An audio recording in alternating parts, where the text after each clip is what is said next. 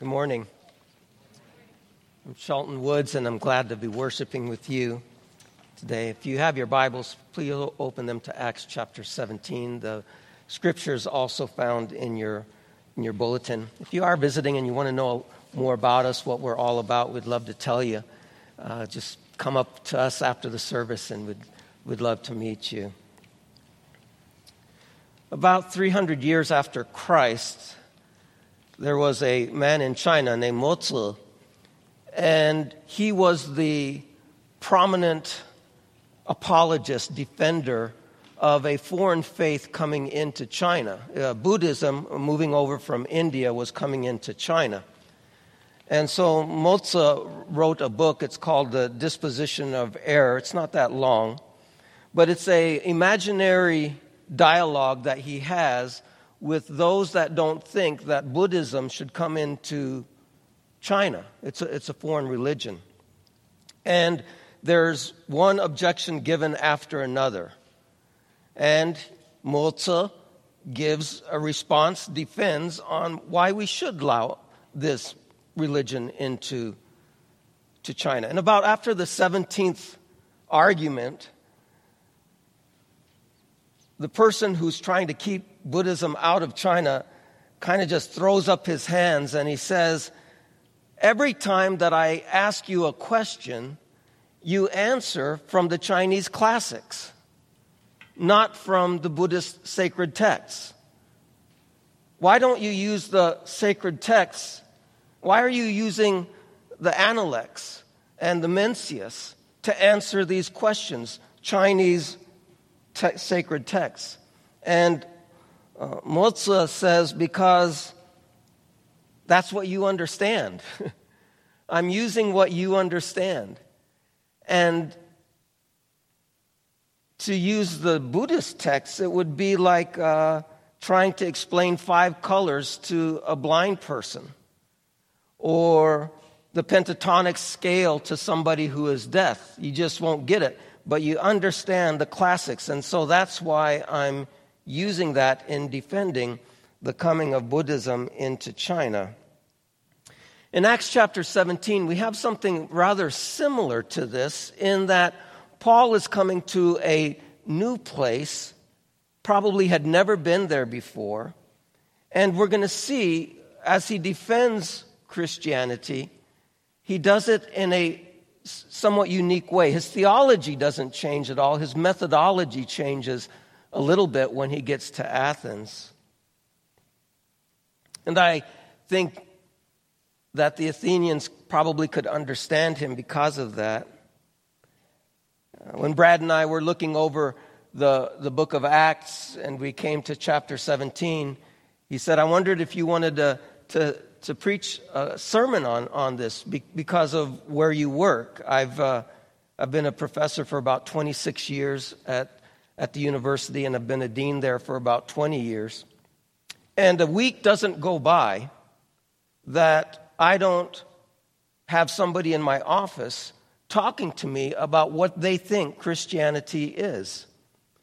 And more I find that most people in America, they really don't understand what Christianity is because it's always Christianity and something else.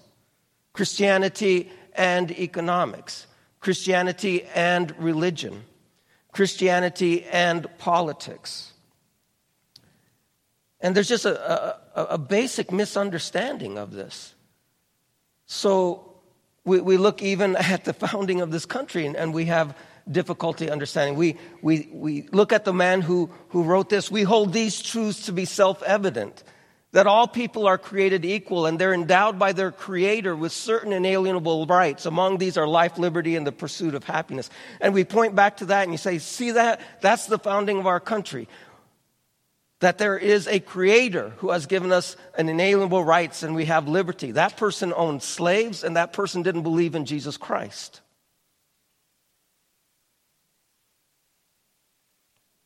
And I find this over and over as people come into my office. They just have a complete misunderstanding of what Christianity is. I think it's because of the media. I think it's because of the church. It's always Christianity and something else. When Brad told me to do Acts 17, or we talked about it, I said, well, I'm going to need like 2 sermons or 10 sermons to do this, an hour each. And he said, well, just preach 2 sermons, 5 hours each. So you guys just sit back and relax here. No, I'm not going to be speaking today about Paul's message. That will be in 2 weeks. Joe will be speaking to us this Friday on Joe Gerber on Good Friday, and Brad will be preaching to us next week on Easter Sunday. And then in 2 weeks, we will finish up these verses. I want to look at Acts 17. Let's look at this together. Beginning in verse 14. Then the brothers immediately sent Paul off on his way to the sea, but Silas and Timothy remained there. Those who conducted Paul brought him as far as Athens, and after receiving a command for Silas and Timothy to come to him as soon as possible, they departed. Now, while Paul was waiting for them at Athens, his spirit was provoked within him as he saw that the city was full of idols. So he reasoned in the synagogue with the Jews and the devout persons, and in the marketplace every day, and those who happened to be there. So Paul, standing in the midst of the Areopagus, said, Men of Athens, I perceive that in every way you are very religious. For as I passed along and observed the objects of your worship, I found also an altar with this inscription, to the unknown God. What therefore you worship as unknown, this I proclaim to you. The God who made the world and everything in it, being Lord of heaven and earth, does not live in temples made by man, nor is he served by human hands as though he needed anything, since he himself gives to all mankind life and breath and everything. And he made from one man every nation of mankind to live on all the face of the earth, having determined allotted periods and the boundaries of their dwelling place, that they should seek God and perhaps feel their way toward him and find him. Yet he is actually not far from each one of us. For in him we live and move and have our being, as even some of your own poets have said, for we are indeed his offspring. Being then God's offspring, we ought not to think that the divine being is like gold or silver or stone, an image formed by the art and imagination of man.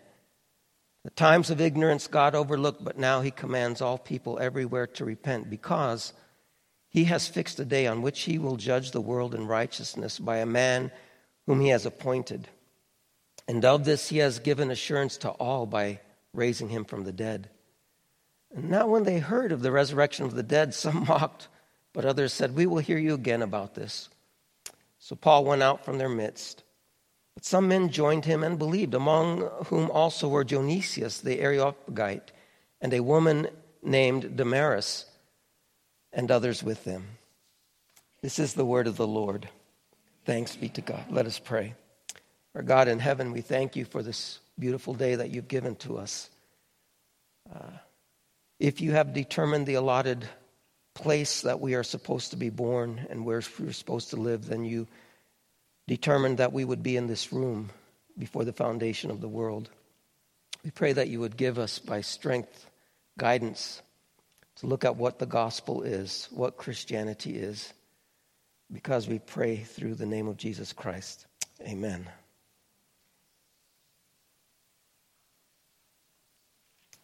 Three points to this sermon. I want us to look at the actions of Paul, the actions of the Athenians, and the actions of God. Let's begin with Paul. He had to have some excitement coming to Athens. Athens in the first century was like, you put Harvard and Princeton and Oxford and Cambridge together, and that's what Athens was. It was the center of philosophy and learning, the birth of democracy, Socrates, Aristotle, Plato. But just 2 things about Paul here. I want to first of all look at how relentless Paul was. We've been reading in Acts, Paul just got out of being beaten in Philippi, and then he's gone to 2 other towns and cities, and he's been run out of them. And then he comes to Athens, and he's dropped off there, and Paul's by himself in Athens. He has no friends with him.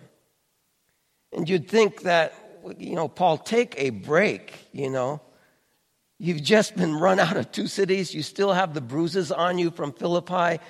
Just relax. And here you are in the greatest, on the Western world, philosophical city in the world.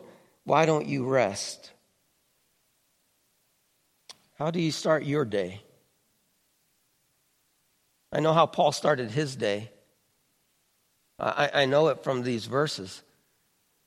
Paul started his day by saying, okay, is it the marketplace today, or is it the synagogue today, or where am I going to go? I've got to talk about Jesus Christ.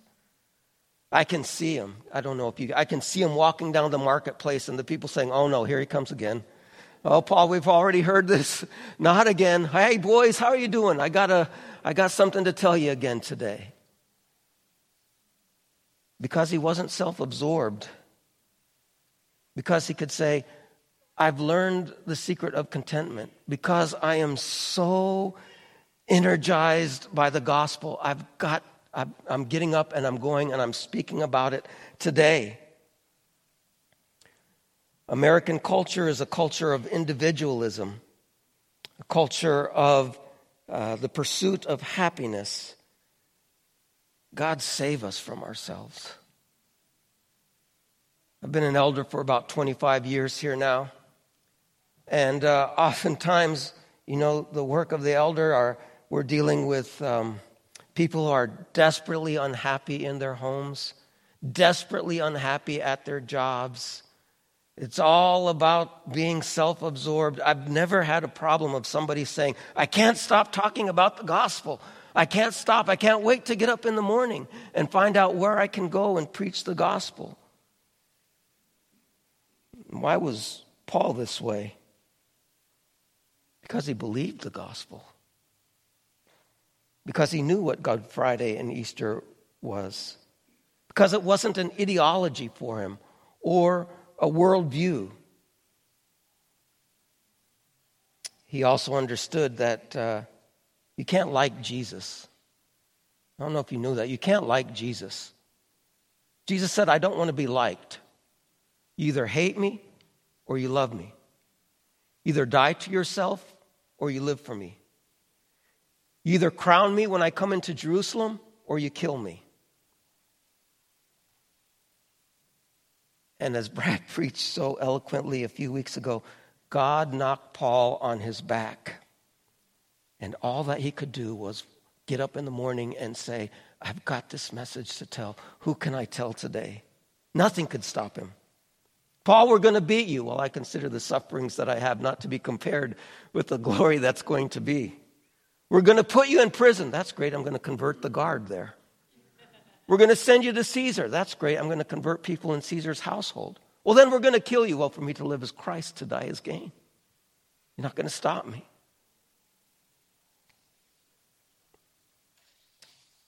But sometimes I'm afraid when we read about St. Paul and the book of Acts, we kind of see him as like this super Christian that didn't ever have any problems or anything, that had the answer to everything.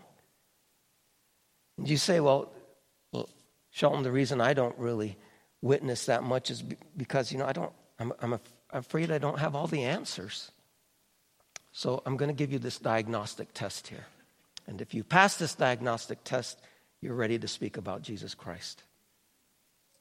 Have you ever been depressed? Have you ever been lonely? Have you ever felt abandoned or been abandoned?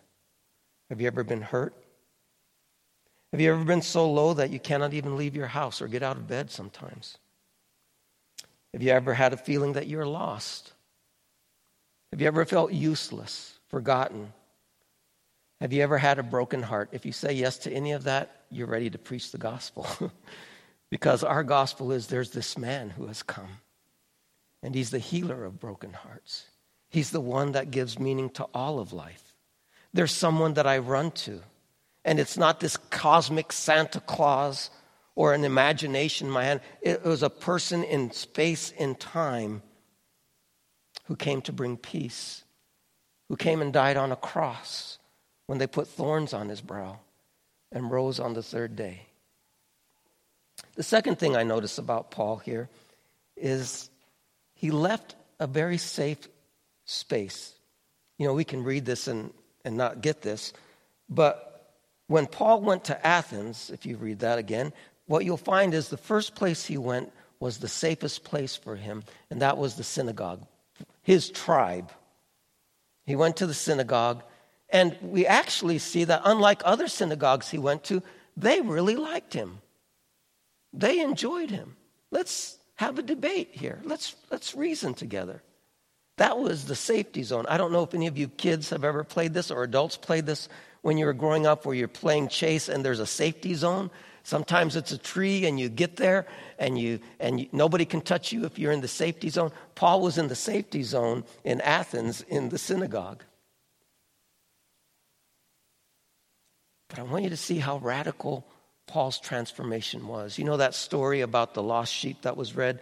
Just before that, it begins this way. Now all the tax collectors and sinners were drawing near to hear him, and the Pharisees and the scribes grumbled, saying, "This man receives sinners and even eats with them." That's what the Pharisees were. I mean, these Gentiles, they're not even equal to these other sinners. And yet Paul leaves the safety zone to go and speak in the marketplace.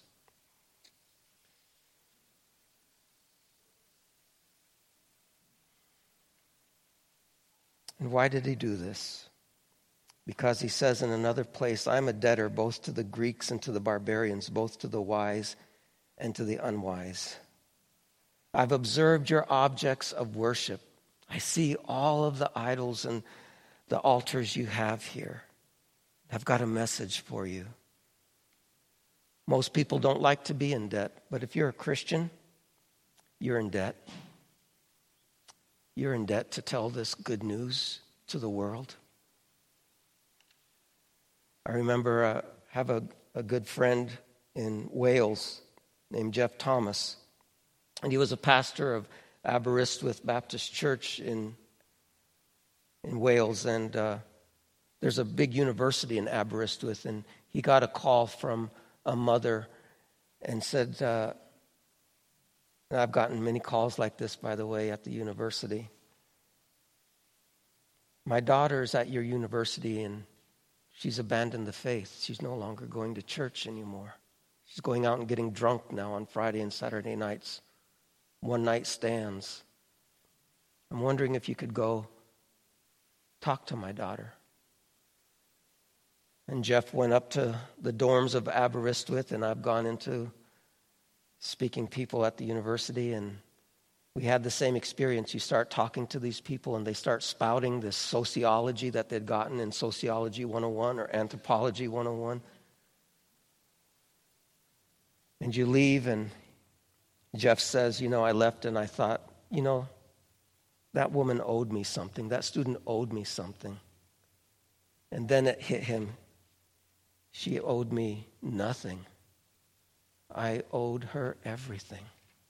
I owed her speaking the gospel to her. We're debtors to every race, every tribe, every background. Second of all, the Athenians. There's just two things that we want to take notice with regard to the Athenians rather quickly. I was born in Southeast Asia, and I didn't finally move to the United States until I was 22. And so oftentimes there are English idioms, American idioms that I hear, and I don't understand them. And one of them is faceplant. I didn't know what that meant. So I Googled faceplant, and then I go to images, and I see what faceplant is. You just absolutely fall on your face. I want to tell you that Athens had an absolute faceplant in terms of its reliance on philosophy. Here is the center. This is where Socrates was. Here are the greatest minds. But these materialists and pantheists, these Stoics and Epicureans, they had absolutely no answer for the Athenians. If they did, why are there all these altars?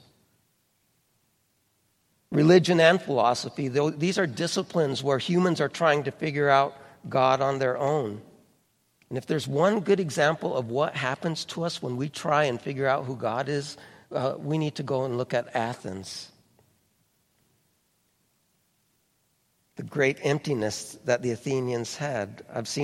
One person said that in the first century there were more idols in Athens than the population. The objects of their worship were all empty. I'd be a millionaire if I got $1 for every time I've heard this from a student. I think that God is like this. I think that God understands my sexual morality. I think God understands who I am, making them the final reference point. And after one of those one-night stands, I ask, well, how's that working for you now?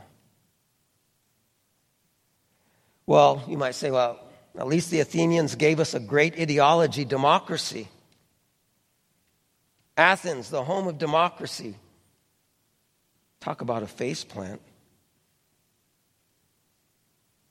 Do you know what the Athenians were embarrassed about this when Paul went there in the first century? But this is what democracy did to Athens. It's soon going to be happening here. There was a man named Socrates. And they didn't like Socrates asking questions. And so what they did was they put him on trial. And by the way, the charge was, this man is preaching new gods to us. That was the charge against Socrates. So they put him on trial, and they decided that he was guilty. How did they decide that he was guilty? They took a vote. Democracy. And then they said, okay, now we've got to take a vote to see what we're going to do with Socrates because he's introducing these new gods. And the vote was, we're going to kill him. So those of us that love democracy, it's great to love democracy when you're the 51%, but it doesn't work if you're not the 51%. And so these Athenians were even embarrassed of these ideologies that they had clung on to. But then there's this altar to the unknown God. The altar to the unknown God. I want to give you a different take on that than maybe you've had if you've read this chapter before. I think a lot of times when you see this altar to an unknown God, you think that it was made by somebody who was maybe skeptical or agnostic. I used to have a high school classmate over in Southeast Asia, and he would tell me, I'm a Muslim, a Christian, a Buddhist, and a Taoist.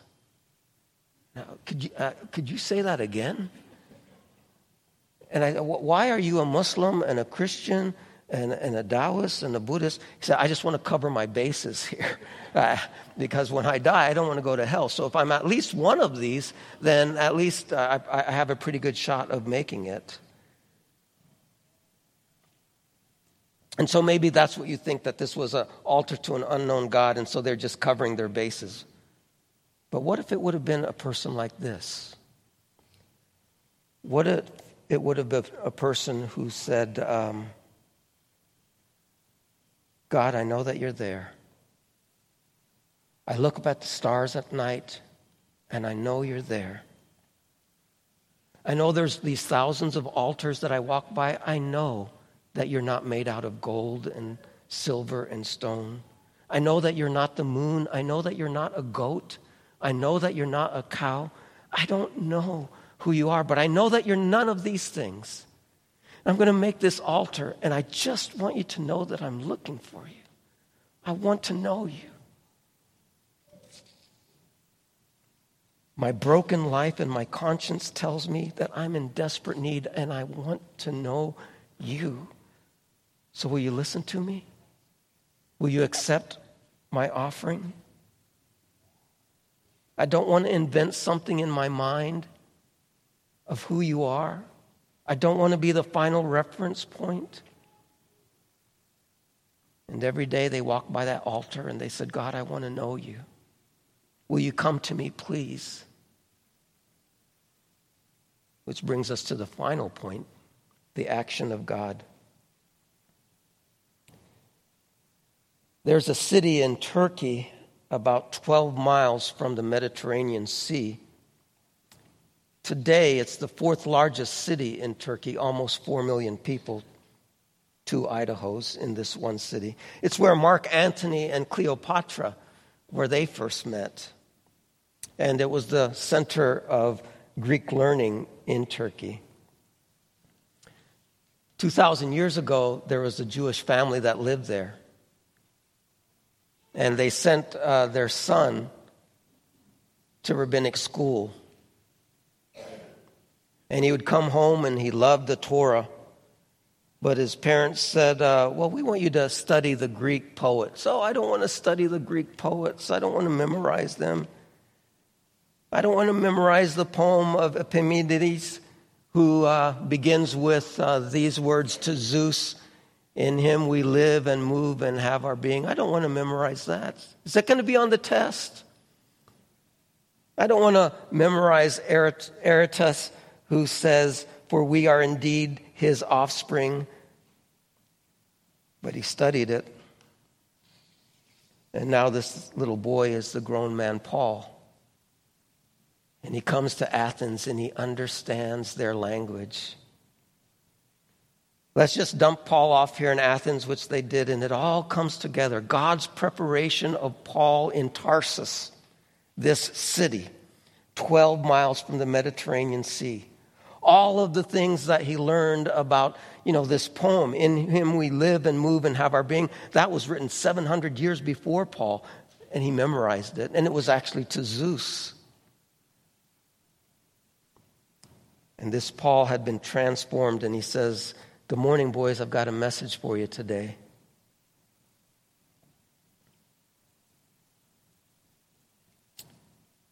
But Paul wouldn't have had a message unless there would have been another son that was born 2,000 years ago. And this son, he wasn't raised in a great city. And he didn't go to the best schools. He was an itinerant preacher who went around saying things like, I forgive your sins. Who goes around saying, all things were made by me and through me. Who went around and said, no man comes to the Father except through me. This Son of God, the Savior of the world. Is this what gets us out of bed each morning? This truth of the resurrection of Jesus Christ.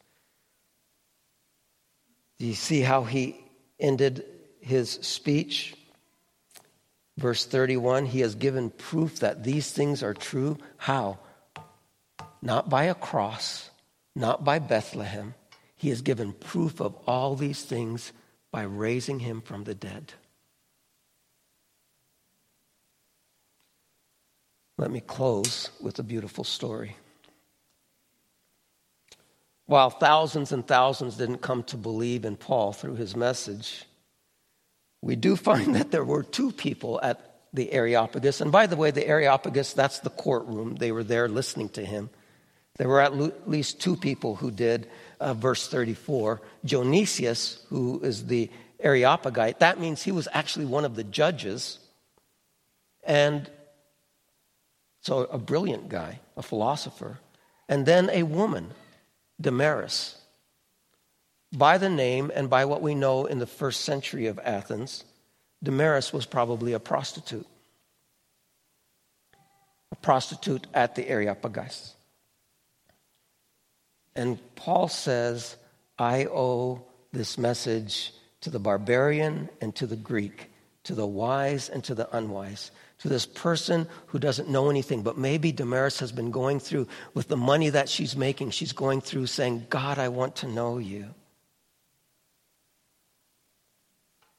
Here comes the story. 160 years ago in Athens, the Presbyterians in Athens wanted to build a church. And they had quite a bit of money, but downtown Athens wasn't great, and there were conflicts going on between the Greek Orthodox and the Presbyterians and of course those that were trying to make money. And so what the Presbyterians decided to do was to build, and it's a huge church. If you go to Athens, you can see it. They built a huge marble church, but they said, let's not build it downtown where we have all these troubles. Let's go to just the edge of town, the suburbs, and let's build our church, a beautiful church there. So they won't bother us, and we won't bother them. By the way, that can be a church mission statement. So they won't bother us, and we won't bother them. But God brought Dr. Diotis Kantensis to that church in the 1990s. The church now is, if you have time, look this up, the first Greek evangelical church of Athens. You ought to look it up.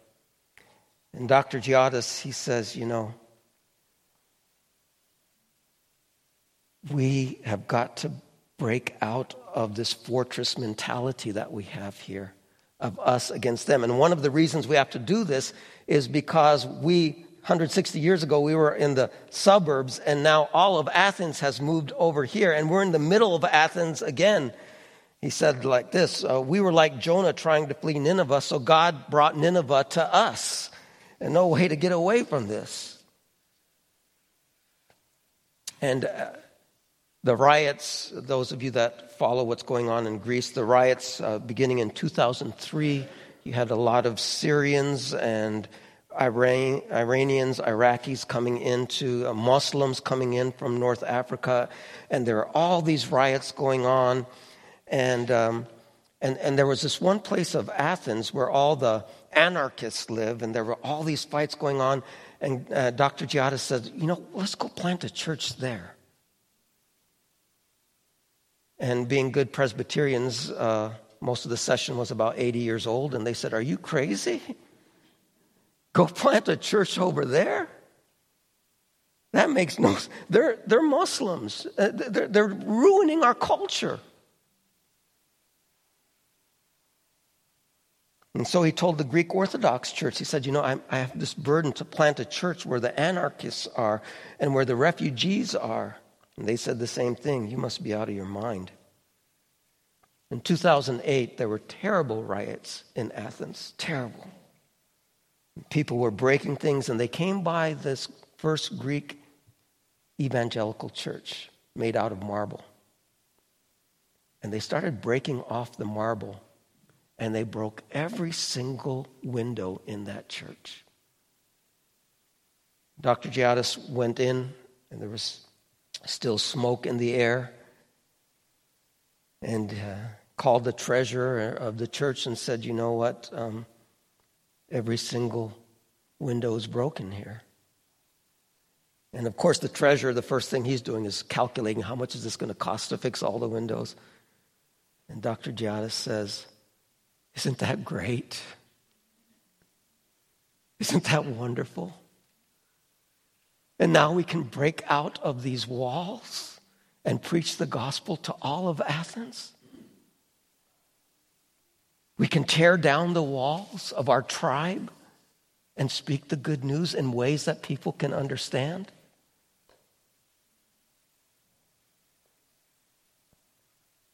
Many of you have heard this from Abraham Kuyper. I want to give a new take on it.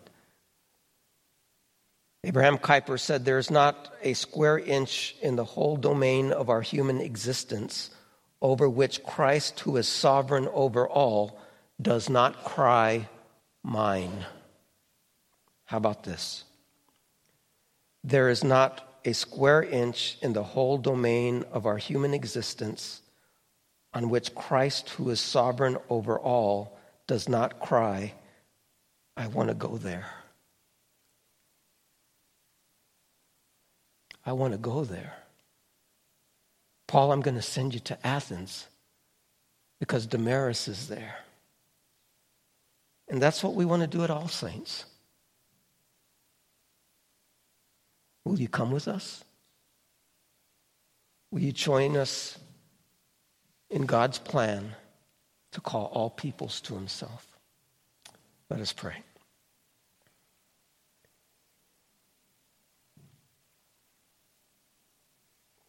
Father, thank you for sending Paul to Athens. Thank you for sending Dr. Giottis to Athens. And now on their website, we see that they have become a home for the Syrians and the Iraqis and the Iranians and the North Africans. Help us to have this burning in us to tell the good news of Jesus Christ